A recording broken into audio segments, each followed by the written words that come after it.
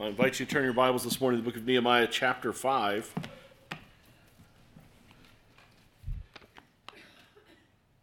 It's one of those interesting moments in a story, a parenthetical almost, a pause in the normal story to kind of interrupt it with some other information. That's what chapter 5 is. And so as we come to it this morning, we'll finish it out this morning, did the first half last week.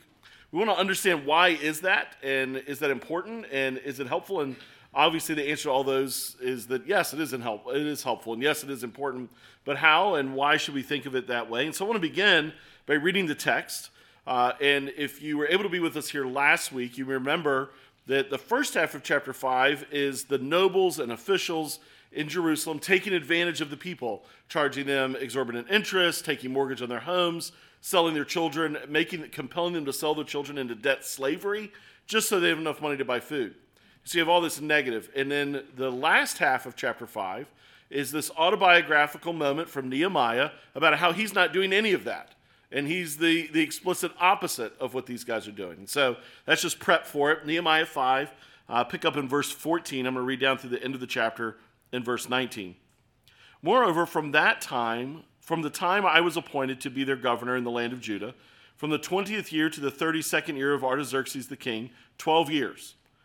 Neither I nor my brothers ate the food allowance of the governor. The former governors who were before me laid heavy burdens on the people, and took from them for their daily ration 40 shekels of silver. Even their servants lorded it over the people. But I did not do so because of the fear of God. I also persevered in the work on the wall, and we acquired no land, and all my servants were gathered there for the work. Moreover, there were at my table 150 men, Jews and officials, besides those who came to us from the nations that were around us. Now, what was prepared at my expense for each day was 1 ox, 6 choice sheep and birds, and every 10 days all kinds of wine in abundance. Yet for all this I did not demand the food allowance of the governor, because the service was too heavy on this people. Remember for my good, O my God, all that I've done for this people. Well, this is definitely an interruption in the story of Nehemiah. We have the walls need to be built. Ask the king, let me go build the walls, go to build the walls, start experiencing enemies and conflict from outside the city, Sanballat and Tobiah and Geshem, and nobody wants them to build. And so we're fighting about that, but the people rally, they start building the walls, and then it's like a record scratch moment. But this is what's happening inside. And here's something that happens for 12 years. And then the very next chapter, we're going to go back to conflict, Sanballat, Tobiah, and how they're fighting. And so we want to ask why this interruption. Well, sometimes when you interrupt a story, when you have a parenthetical moment, you're rolling along, and then suddenly you stop and say, oh, let me tell you this. It can actually be a very powerful story tool. I'm sure we've all been reading a book, and suddenly they switch. One chapter goes back to something that happened years ago.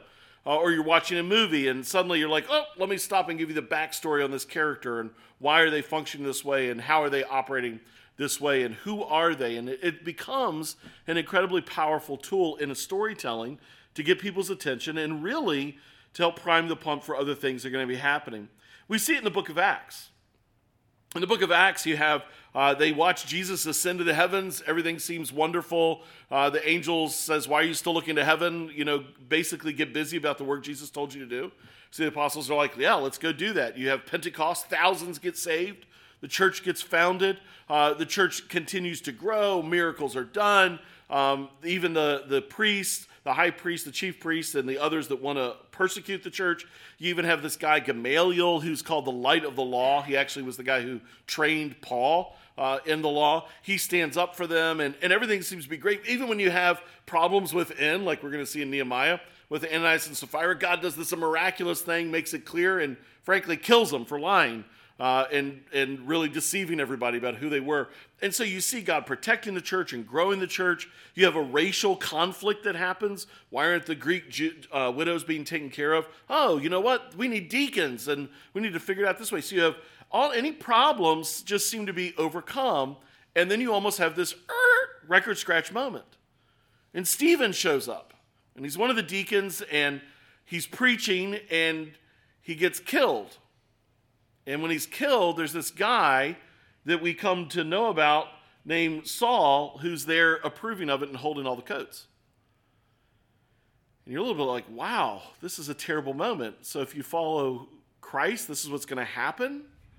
And Stephen is actually using similar language to Jesus when he says, forgive them, for they don't know what they're doing.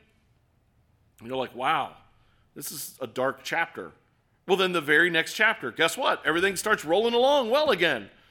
People are getting saved. A sorcerer, so this guy that communes with demonic forces for power, gets saved.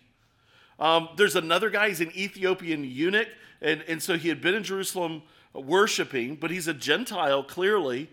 He's traveling back, and God picks up Philip and like plucks him and then transports him and drops him near the Ethiopian eunuch so he can just read the Bible with him and explain the gospel, and the Ethiopian eunuch gets saved and gets baptized. And so again, it's this powerful moment where you're like, this is amazing, because it's telling us that no matter the depths of your sin, like the sorcerer who gets saved, or no matter your nationality, or even the abuses you've experienced, the Ethiopian eunuch, God is coming and he's on mission to save people of every tribe, tongue, and nation. And it's a glorious moment. And you'd be left wondering, what was with the death of Stephen and this introduction of this guy named Saul? Well, the very next chapter starts when you're now anticipating everything rolling along well again, and yet there was Saul, and meanwhile, he was killing people. And then Saul's converted. And then when you get to that moment, you realize that interruption, that pause about the death of Stephen and Saul interacting was to show you how dark and evil this man was, so that your heart rejoices and you celebrate in his glorious salvation. And the whole Ethiopian eunuch thing, guess who the apostle is that God really sends to the Gentiles to share the truth of Christ? It's Paul, Saul, who becomes Paul. And so when you have a story and you have a parenthetical moment, a pause, and it seems out of order, particularly in the Bible, it is a good moment for you to sit up, pay attention, and say, there's something here then that I'm supposed to really get. And that's exactly what's happening here in Nehemiah chapter 5. It is a pause, just like Saul getting saved, Saul being introduced and later getting saved, to get our attention. Nehemiah 5 is a pause in the story. And so what I want to help us do is to understand it in context first in Nehemiah's story, and then secondarily in context in the biblical story, and then we'll be able to look at and ask, what does this have to do with me and with you today, a couple thousand years later? And so, in Nehemiah's story, we have these guys, these terrible officials, and they've been introduced to us, and they're doing all these horrible things. And so in the Nehemiah story, what he's telling us is satanic opposition to God's mission is just as likely to come from within as it ever is to come from without. When you think about being on mission for God, when you think about doing ministry, when you think about pushing forward, advancing God's agenda, God's kingdom, you should come to expect there to be opposition within as well as without. Now, you can't always predict who or how, but you can be guaranteed it will come. That's part of what Nehemiah is telling us. It's not just that we get to band together as a family and the only people that are against us are those that are outside of our home. No, it's going to be people that are inside the home as well. Now, this is all through the biblical narrative. All along the way, any of us expect people on the other team to be fighting us. None of us expect people on our own team to be fighting against us. And yet, Eve is the one with her conversation with Adam. She's deceived. Adam goes full on into it. Cain kills his brother, Abel. And you see this opposition within. Korah opposes Moses. You fast forward to the New Testament, you have Peter fighting with Jesus about the cross. He says, I'm going to go to the cross. No, you better not. Fighting with him over it. Opposing him. You have Judas betraying Jesus. Diotrephes with the apostles. Folks, it's not unusual. It's not rare. And it's astoundingly painful and hard. But satanic opposition will come from within just as much as from without. James tells us why in James chapter 4. He says, where do wars and fightings come from? And he's talking to the church. He says, they come from within. They come from your wicked, ruling desires. He uses the Greek term hedonai. We convert it into hedonism in our day. And the desire of itself, in and of itself may not be bad, may not be evil, but it becomes a ruling desire. The desire becomes a demand. You have to have it your way, this way, my way. And as that happens, you absolutely will begin to see other people as an obstacle to your happiness. In the life of the church, then, what James is telling them is there will be some that will say, it's got to be my way, and if it's not my way, it's the highway, and they'll fight with you. Where does opposition within come from? It comes from these kinds of wicked, ruling desires going wrong, desires that become demands, desires that are all about the me monster. These nobles and officials, they might be cheering the building of the wall. They may be even claiming, hey, we're helping with the building of the wall, right? We're the ones that are giving them the money so that they can buy their food. Of course, we're giving them money at exorbitant interest, and we're mortgaging their properties, and we're demanding their children for debt slavery. But without our money, the wall isn't getting built. They may be making all these kinds of justifying arguments. But at the end of the day, they are viewing ministry as a self-consumption moment. It's not a sacrificial moment for them. It's all about their bank account, their wealth, their future, their security, and no one else. Why is the story here? Why is there this record scratch, interruption, pause moment in the story of Nehemiah? It's to remind us that there will always be people that are opposed to the faithfulness of God, without and within. See, the book of Nehemiah is all about God's faithfulness. It's all about the fact that when God promises something, he does it. He fulfills it. He comes through with it. From the earliest days in the garden, Satan's questions to Eve had everything to do with, can God really be trusted? And this is at the very core of satanic opposition. Can you really believe God? So in a story that's all about God being faithful to his promises, it shouldn't surprise us that one of Satan's moments, his motives, his opportunities, was to try to convince people that God's not really for you. He won't really take care of you. Famously, George Bush, he's running for president in 1988, and at the Republican convention, he said, read my lips, no new taxes. He then is elected as president, comes into the presidency, and there's a Democratic-controlled Congress and a Democratic-controlled Senate. And so when they go to sign the budget, how are they going to do the budget? Well, the Democrats knew exactly what they were doing, political opponents, and they wove all these new taxes into it. George Bush was over a barrel. What was he going to do?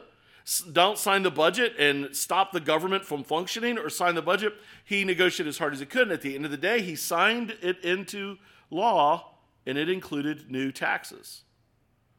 Fast forward about 3 years later, he almost loses, even as a sitting president, he almost lost the Republican nomination to run for presidency, for re-election, and he eventually loses to Bill Clinton. And the reason he lost, pundits will tell you, is because he lied. He broke his promise. I'm not attacking George Bush, but my point is this: if you have someone, a leader, promise you something, and they fail at it, they lie to you, faithfulness is broken. So if God is going to say, I'm going to rebuild my people, I'm going to bring you back to Jerusalem, and I'm going to establish you there, and it's going to be safe for you there. Peter read a quote from Amos this morning that foretells the future when they will be fully restored. If Satan can somehow make it so that promise doesn't come true, destroys your confidence in God. Satanic opposition will always be about eroding confidence in God. You can't trust him. And so opposition is all about creating doubt, and it comes from without. And in this point in the Nehemiah story, it comes from within.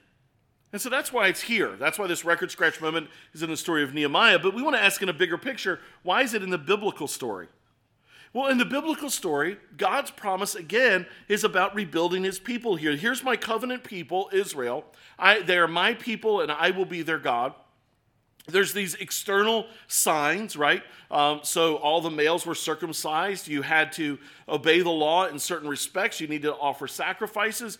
You needed to care for widows and orphans. You needed to leave the corners of your fields uncut so that they could glean there. People who had no money and no food could glean there. Have you ever seen an Orthodox Jew, a photo of an Orthodox Jew, and you see the curls that come down on the side of their heads? Have you ever wondered why that's there? It's there because of Old Testament law, and it's their understanding of it to this day, that God said, leave the corners of your beards uncut. Why? To remind you to leave the corners of your fields uncut so that other people could glean. In other words, the law and God's covenant people were all about loving God and loving your neighbor, caring for the stranger, the dispossessed, the disenfranchised, the impoverished. It was always about providing for others out of a heart of love, so that the world around was intended to look at Israel, God's covenant people, and they were intended to look and see who God is and to create a hunger for them, for that kind of a God who would love other people, love the God, and love others. And so when the nation of Israel goes into captivity, into Babylon, there's going to be this massive question and an accusation from the other nations. What kind of a God is this if he sends his own people into captivity? And so God said, I'm going to bring them out.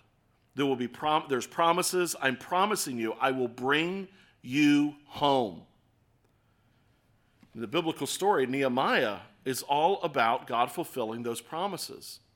But when we get to the end of Nehemiah, we're left with a question, because as we study Nehemiah going forward, and this is kind of our first hint of it here in chapter 5, you can build the walls and you can build the temple, but that doesn't change the people living in the city.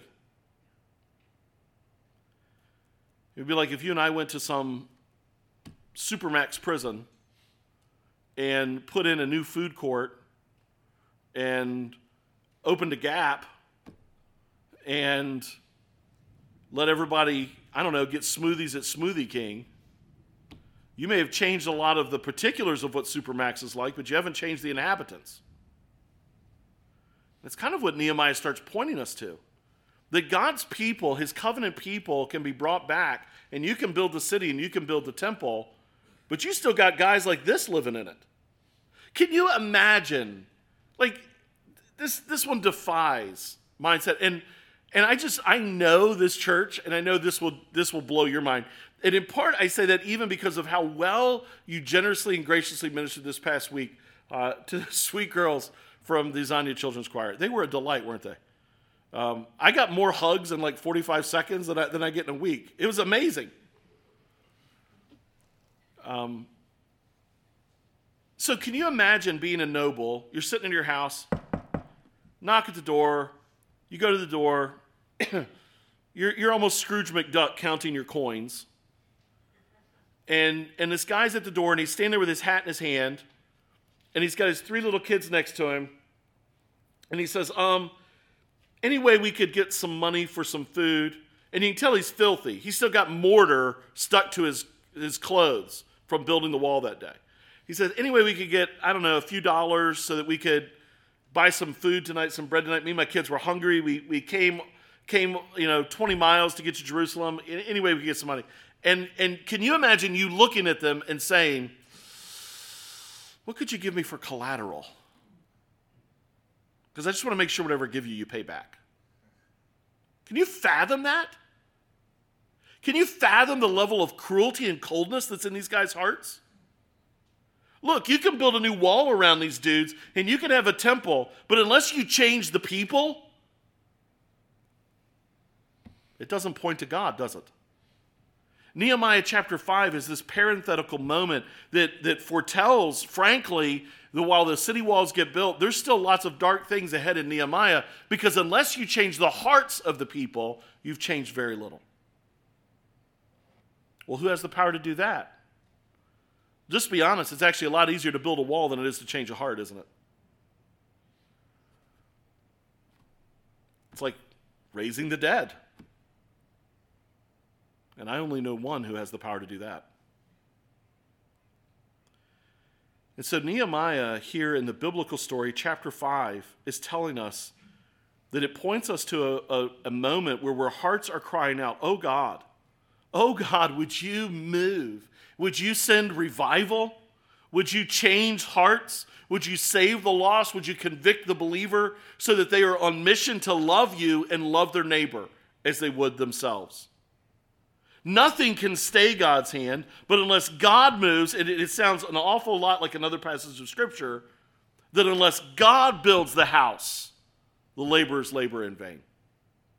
Unless God is on the move in the hearts and lives of these people, nothing is going to change. And so our heart then is left crying that God would fulfill his promises, not just of building a city, but of building a people. And so that's why it's here. That's why this record scratch moment, this interruption, this parenthetical chapter exists in the Nehemiah story and in the biblical story. So, then, what does it really point us to? Well, it points us to some significant differences. Nehemiah typically is studied for two main reasons. And you might even remember at the start of Nehemiah, several weeks ago, I asked how many of you have ever sat through a sermon series on Nehemiah, and there was actually a few that raised their hands. It's typically studied for two main reasons. In a church context, either because the church is going into a building program, and so if you think building program, got 66 books in the Bible, what book of the Bible should we study? Well, there's one book that's all about a building program. Let's study Nehemiah. Right? That's just the way people think. Or you think leadership. We need to do a study on leadership. How are we going to study leadership? Well, you could study the Gospels and look at leadership principles from Jesus' life. You could study Exodus and look at leadership principles from Moses' life. But if there's one book that's all about a leader that's autobiographical, it's Nehemiah. So typically, Nehemiah is studied either for a building program or for a leadership course. And so honestly, even in my classes about leadership, I cannot tell you how many Christian books are written about leadership that just read through Nehemiah and derive principles. It's really, frankly, very risky as an approach, because you can go wrong really easily, right? So like in our text even this morning, Nehemiah goes without salary. Good leaders don't get paid then. You see how that principle goes? Paul said, let me get paid. And yet, then you have other accounts where there's not a problem with leaders getting paid. So it's a little bit risky. Having said that, there's some incredible wisdom in Nehemiah about building and leadership. You just have to be careful about how you get there. Well, this chapter points our hearts to significant differences about leaders. And you could really boil it down to one word: fear of the Lord.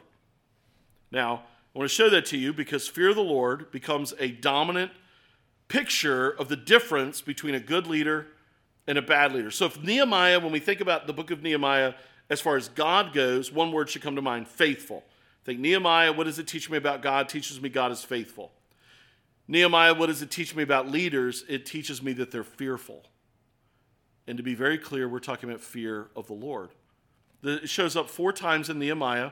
Significantly, we have the bookends. Let me just remind you of those. And so if you have your Bibles, you can see this really quickly. But in Nehemiah 1:11, Nehemiah says this: "O Lord, let your ear be attentive to the prayer of your servant and to the prayer of your servants who delight to fear your name. And give success to your servant today and grant him mercy in the sight of this man." Now it's cupbearer to the king. This is right before Nehemiah is about to actually make his request. And he's telling us by saying at the end, "I was cupbearer," he's telling us this is how I have this opportunity. But by prefacing it by saying, "those who delight to fear in you." Nehemiah is saying it was a joy in his heart to live in a reverential respect for who God is. This is what drove him. And unless we were wondering, the other bookend, you get to Nehemiah chapter 7, there comes a moment when Nehemiah is appointing a governor over Jerusalem. And so he tells us what he's looking for. Nehemiah 7:2, "I gave my brother Hanani and Hananiah the governor of the castle charge over Jerusalem, for he was a more faithful and God-fearing man than many." He doesn't base his appointment because they are brothers. This isn't nepotism. He bases it because it's a character assessment. If you go to the New Testament and you were to look for certain leaders, what should you look for in a leader? If you think of the disciples, what do you look for in a leader? How do you find a leader? Well, we still live in a culture, in a world where there are people, and it's leadership theory. The question is, are you born a leader or are you made a leader? And if you're born a leader, what does a leader look like? And so all the way back in ancient Israel, who did they pick when they wanted a king? The guy that was head and shoulders above everybody else, the guy that looked good, and the guy that could seem like he could fight well. They chose Saul. And Saul was an utter and abysmal failure. We still live in a culture that when Jack Kennedy defeated Richard Nixon, he defeated him because it was the first televised debate. Richard Nixon was just overcoming the flu and just looked pale and anemic, and Jack Kennedy shows up tanned and young and good looking. And it absolutely swayed the vote from that point forward.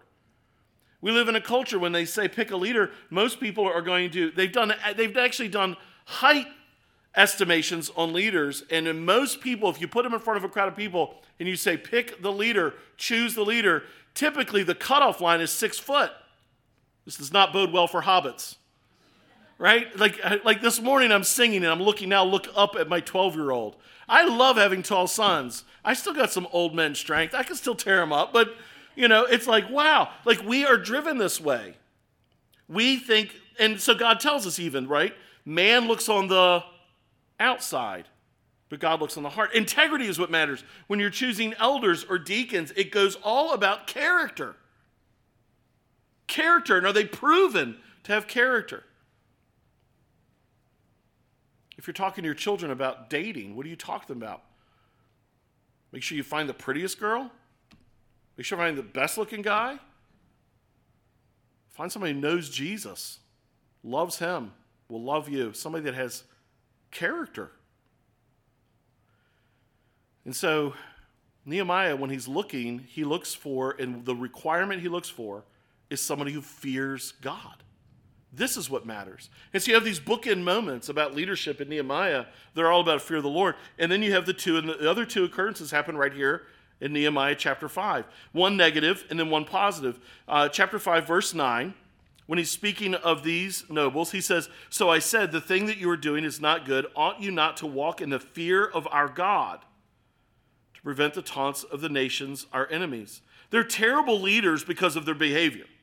They're doing great damage to the poor for their own gain. They ignore social justice issues of their day. They dominate the economy in a way that leaves people enslaved and in debt beyond their ability to pay. But these are all symptoms of a root cause. They don't fear God. They don't live in the awareness they will stand before God one day. They're more worried about their retirement package than they are about answering to God about how they got the money for their retirement package. There's no character to them.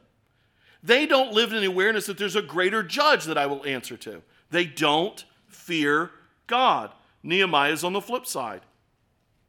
Nehemiah chapter 5, verse 15. "The former governors who were before me laid heavy burdens on the people and took from them for their daily ration 40 shekels of silver. Even their servants lorded over the people, but I did not do so because of the fear of God." Modern day money, that's something around 11, 12 grand. So it's not a ton. Doesn't seem like to us. But to people in poverty, it was pushing them over the edge. You can tell a lot about different heroes and villains just by the way they look. You recognize them immediately. When I was a kid, the quintessential difference was good cowboys wear white hats and bad cowboys wear black hats. Even though the reality is no cowboy lived long that wore a white hat. Like this, that'd be like you going to fight in the jungles of Vietnam wearing blaze orange. Right? But it was a way to understand. Good guys wear white, bad guys wear black. That's just the way it is. And that was a problem because I always thought the black hats looked cooler. So I always had to be the bad guy. I know, so many of you are shocked by that revelation. But we understood on a very basic level, Nehemiah is telling us something. Good leaders fear God and bad leaders don't. That's what he's telling us. Good leaders fear God, bad leaders don't. And so then that would drive us then to ask the natural question, what's with the fear of the Lord? And I've waited this long to give you what I hope is what you take away the most from the sermon this morning. And that is this: to fear God, you love him, and when you love God, you fear him. The reality is, we hear something like fear of God. And I think most of us go to the only kind of fear of God that we have known, and that's terror fear. God is out to get me and crush me like a bug. He knows every sinful thing I've done, every sinful thought I've thought, every sinful dream I've dreamed, every desire I've had.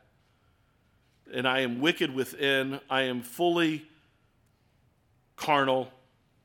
God knows it. God's holy. God's going to judge me and destroy me.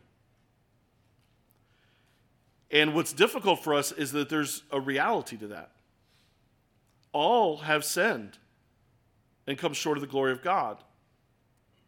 The reality is the wages of sin is death.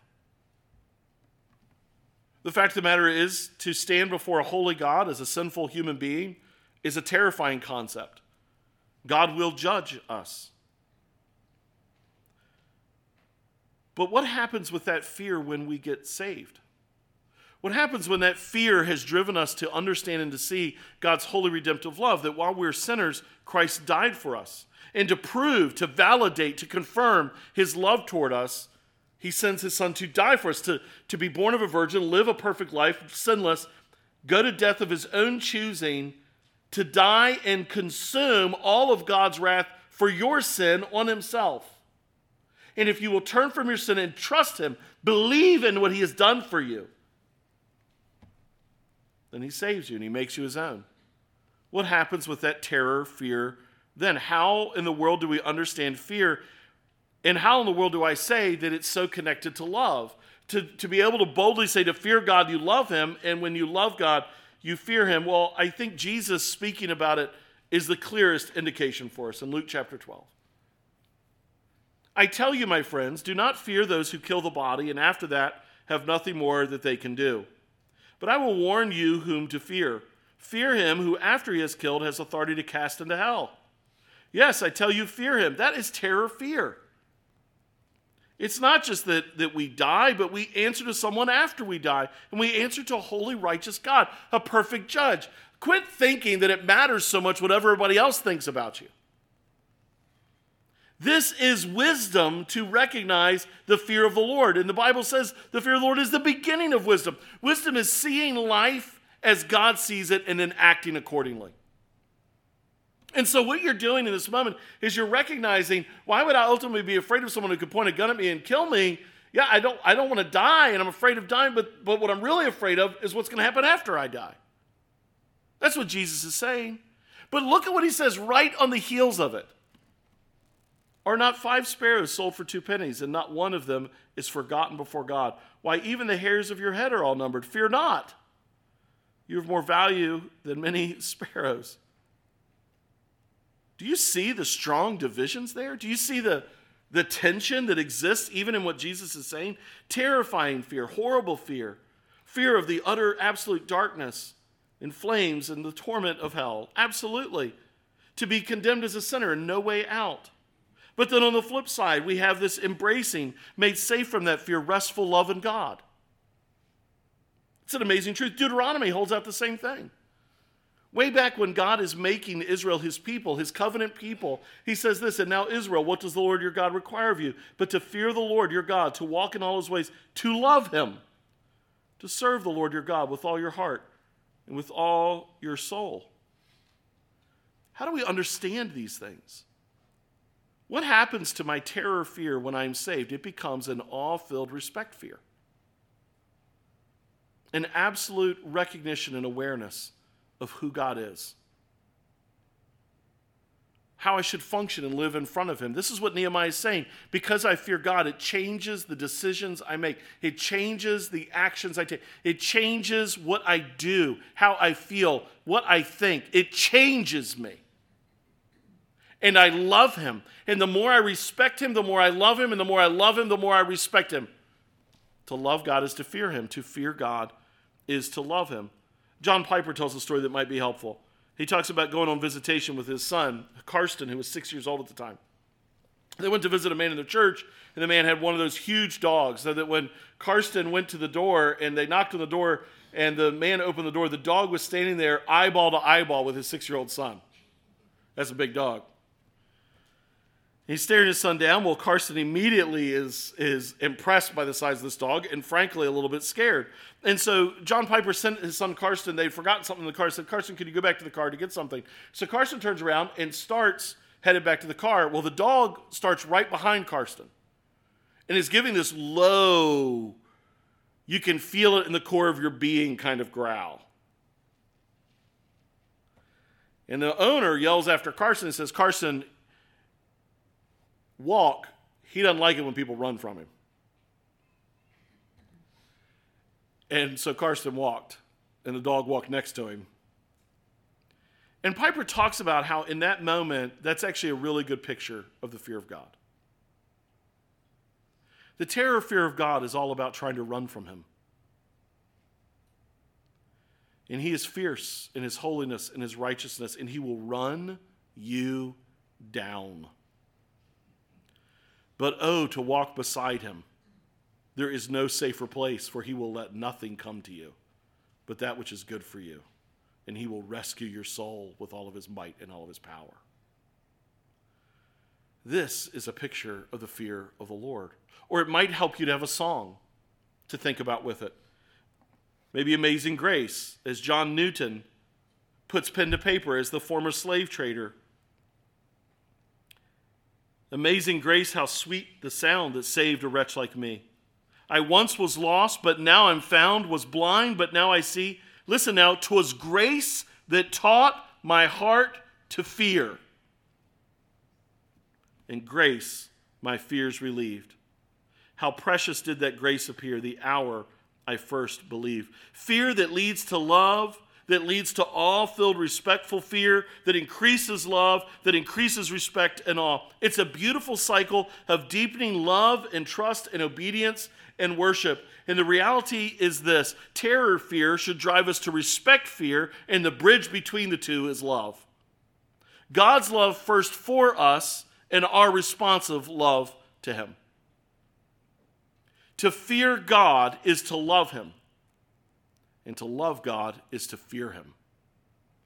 And so then that would drive us to this question: how can I love God? You ever been in a moment where you realize how broken and carnal you are? How weak you are?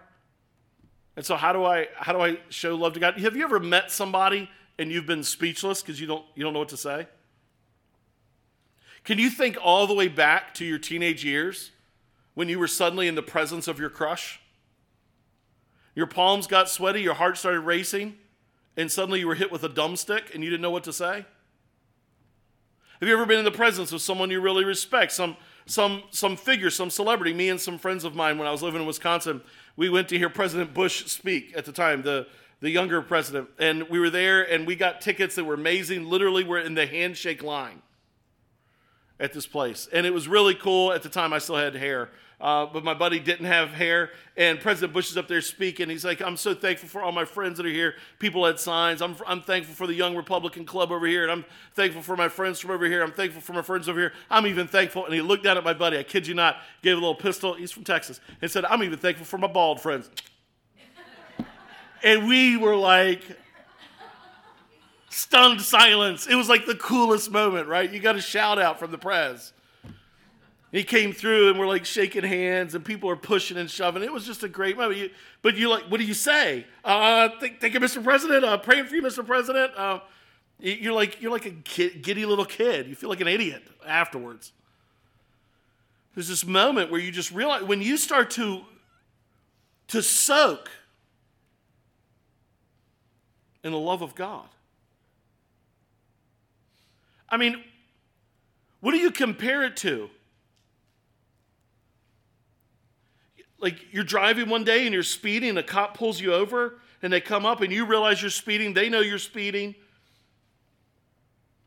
And they're going to give you a ticket and then they say, you know what, I'm just going to let you off with a warning. And you're like super grateful and you tell all your friends that week. Because you were under judgment and now you're not. Like, it doesn't even taste the same as to come to an awareness of how holy God is, how sinful we are, and how much we deserve his judgment. And so for him to pour all of his wrath on his son that you deserve is an overwhelming, all-consuming, pride-breaking affection. You don't have words. Thank you.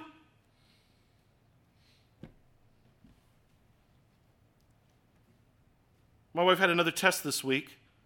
The doctor called me as I sit in the parking lot. I hate, and I mean this, that's what my grandma used to say, Steve, be careful what you say you hate.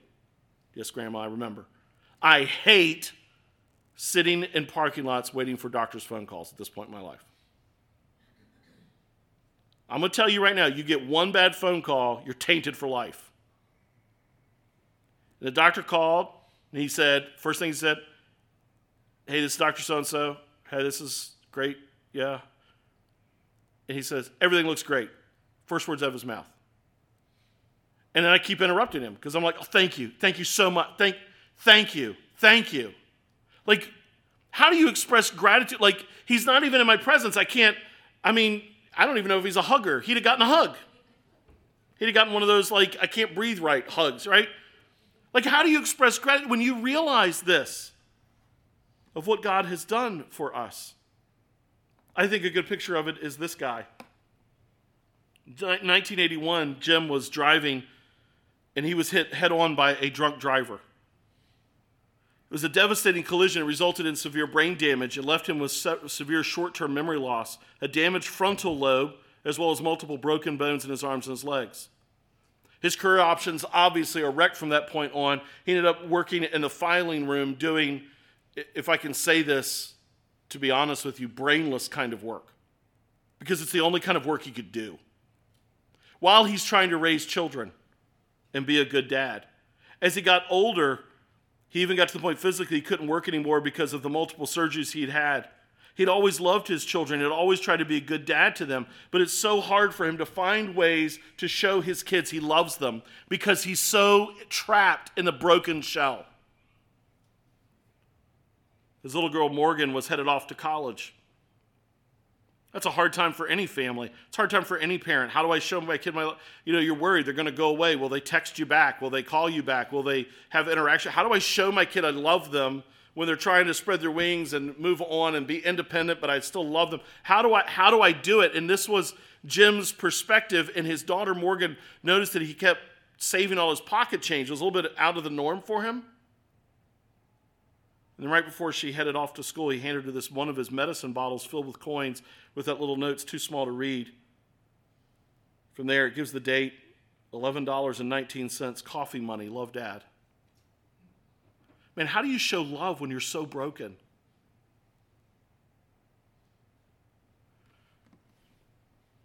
I don't know if Morgan would say this, but I think that's just an astounding display of love. How do I love the one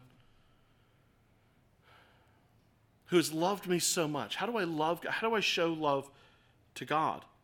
How do we show love for God when his is so full and yet we are so limited? That's actually what Nehemiah is showing us. I've done all that work to show you when you fear God, you love him. When you love God, you fear him. And so I'm going to say this, love like he loves. I'm going to try to make it very simple here. Love like what happens when you fear God? You love him. And what happens when you love God? Guess what you're going to do? You're going to love other people. Love like he loves. I'll give it to you in a couple ways. Number one, love intentionally. Love intentionally. Verse 14, moreover, from the time that I was appointed to be their governor in the land of Judah, from the 20th year to the 32nd year of Artaxerxes the king, 12 years, neither I nor my brothers ate the food allowance of the governor. From the very first day, he was aware of the impact that it would have on the people if he demanded the tax that he had a right to. And he tells us the rights. The former governors who were before me laid heavy burdens on the people, took from them for their daily ration 40 shekels of silver. Even their servants lorded it over the people. But I did not do so because of the fear of God. There's so much there, even in the sense that when he says his servants lorded over, because here's what's happened. When you have leaders who don't fear God, the people that work with them and under them don't fear God either. But when you have leaders who fear God, it reins in even the selfish pursuits of others. Nehemiah loves intentionally. Nehemiah is consumed by this love-filled fear of God. So he loves the broken. He loves the impoverished. He loves the hurting, and he loves the needy. He loves with intentionality, and he loves with passion. The nobles are cruel and cold and indifferent, but Nehemiah is kind, loving, and intentional in caring for them. He loves intentionally because God has loved him intentionally. You know what's an oxymoron? That's not an English test. It's two things that cannot be true in the same sentence, right? Here's an oxymoron for you. Selfish Christian.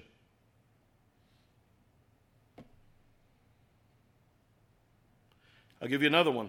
This is a longer phrase. I can't boil it down into one word. It's an expression of selfishness, right? Here it is. Here it is. Christian who does not care about the broken and needy of this world cannot exist. Because God cares about the broken and the needy of this world. In profound, passionate, loving ways. And you know, if you struggle seeing the proof of that, look around this room and you see a room full of broken and needy people. There's a reason when Jesus says, blessed are the poor in spirit. Literally the words, the language there mean those who are beggars spiritually. And he says there's a happiness to them, a God-given happiness to them because they're safe in him. And so Nehemiah loves intentionally because he lives in the fear of the Lord. He soaks in the fear of the Lord. He thinks about who God is and how God functions, and then that drives him out of a heart to want to love like he loves. You want to show that you love God, and it may feel like a medicine bottle full of coins. Love intentionally the way he loves intentionally. What does intentional love look like? God did not wait for you to ask him for Jesus to sacrifice for you before he did it. Intentional love looks like initiating love. Intentional love looks like pursuing love. Intentional love means like, it's not like you had to intrude on me to love you. I want to create space in my life to love you. That's what fear of the Lord driven love looks like. I'm going to make it my goal, my mission. How can I love intentionally this week? How can I love intentionally today? How can I go out of my way, not waiting to be loved, but seeking to love? Love like God loves. Love intentionally. Love generously. Nehemiah doesn't just not take the 40 shekels of silver, but he then goes and tells us exactly what it cost. I also persevered in the work on this wall. We acquired no land. All my servants were gathered there for the work. Moreover, there were at my table 150 men, Jews and officials, besides those who came to us from the nations that were around us.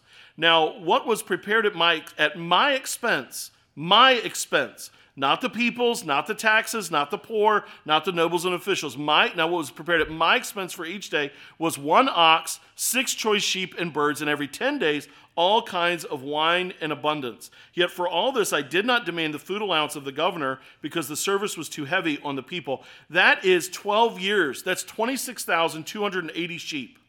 657,000 oxen with birds and wine on top of that over the course of 12 years. In current money, that would have cost $3.5 million.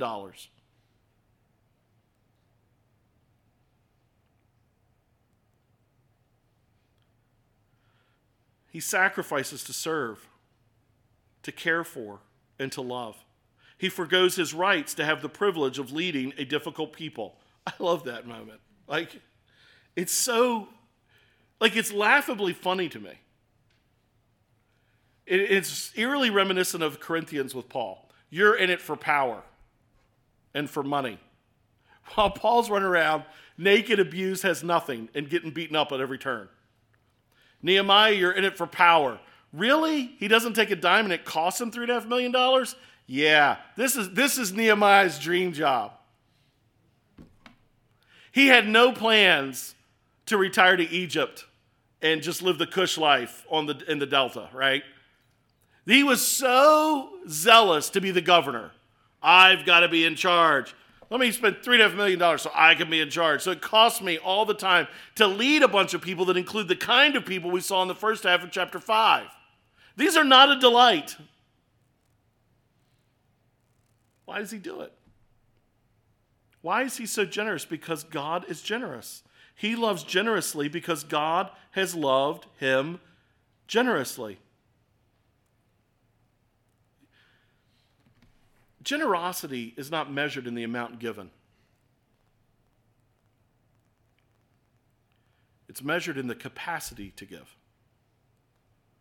So when Jesus praises the woman who gives 2 mites for her generosity, she is giving far less than anyone around her, but she's giving everything she has. It's her capacity, not the totality of the number. Generous love is the kind of love that affects every area of your life. Generosity is not just measured in money, it's measured in time and energy and talents, advice and counsel. Generosity, by its nature, must cost you. It has to cost you.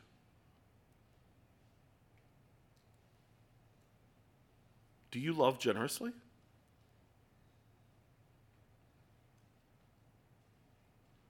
Or do you love safely, without risk? Because generosity is risky. Because generosity may mean that you don't know what's going to happen next week. And what if you have need? And in the moment you say and think that, I just want to be very clear with you, what you're recognizing is how fear of God is connected to love and faithfulness and trust. And so how do we love God? We love intentionally, we love generously, and then like Nehemiah, we love persistently. 12 years is no blink. Nehemiah loves and keeps on loving long after the wall is rebuilt. It takes 52 days to rebuild the wall. Nehemiah is there for 12 years. He loves them like God loves him, with persistence. Despite who he is and despite what he does, God loves him. Despite his weakness, despite his failures, God loves him. Despite his bouts of selfishness and his wrestlings, God loves him. Despite the moments when he's not sure if he should give in or not, God loves him. Despite the moments when he wants to give up, God loves him. He loves him persistently. So despite their poverty, despite their resistance, Nehemiah keeps on loving them. He loves persistently because God is persistent. Because God is faithful in his love toward Nehemiah, Nehemiah loves like God loves. This is what fear of the Lord looks like. And then secondarily, look for his reward. The very last verse. Remember for my good, O my God, all that I have done for this people. Now, let me ask, is that selfish? Is it selfish for Nehemiah to say, now, Lord, you've seen what I put in here. So remind you, you have seen what I have put in here. Do not forget it. I think we have to remember a couple things here. One thing that we have to remember is it's not uncommon for you and I to not see the full fruit of what we do. And so by faith, we're hoping and believing that it matters in eternity. And I do believe that's part of what Nehemiah is saying here. Because this part is in the middle of them building the walls, but it's very clear there's this parenthetical moment, this record scratch moment, because it's after 12 years of doing this.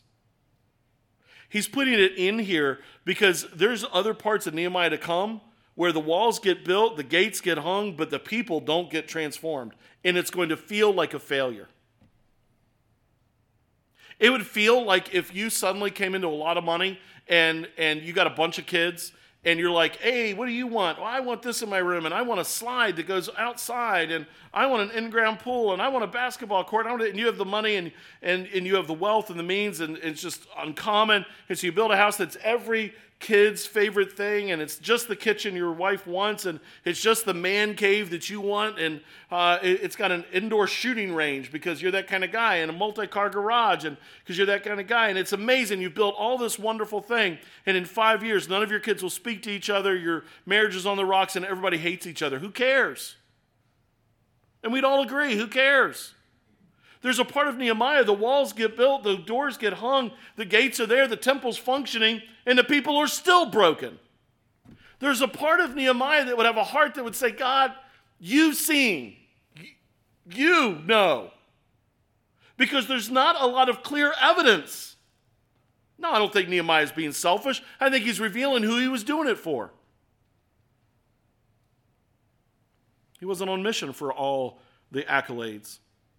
It isn't selfish to say, God, take this cup of water in your name and glorify your name with it. Make it bigger than it is. Do you know what it is? It's Nehemiah saying, take this medicine bottle of coins, and next time you buy a coffee, remember it was from Dad. I love you. It's, God, take this little bit that I'm offering, because I don't feel very generous, and I don't feel very intentional, and I don't feel very persistent, because I want to give up, and I don't know what to do with it, but God, I love you, and you've loved me intentionally and persistently and generously, and so I want to love like you loved, and it just feels so anemic. God, would you just take it? And here I love you, because you love me, and I fear you, because you're good to me. And I'm a broken shell of a person, and this is all I have to give. In that moment, God looks upon us, and he reminds us not even a cup of cold water will go without reward. And it's as if God says, oh, my child, I saved you not because I was irritated with you, but because I love you. And I receive your little medicine bottle of coins. And I keep it right here with me. Because it's a token of who you are. And I know you love me. And I love you. And so you serve me, because there's going to come a day when I'm going to rejoice over you walking into my kingdom. And we will sit and rest together forever. To fear God, you love him. And when you love God, you fear him. And sometimes interruptions in a story are a very good thing.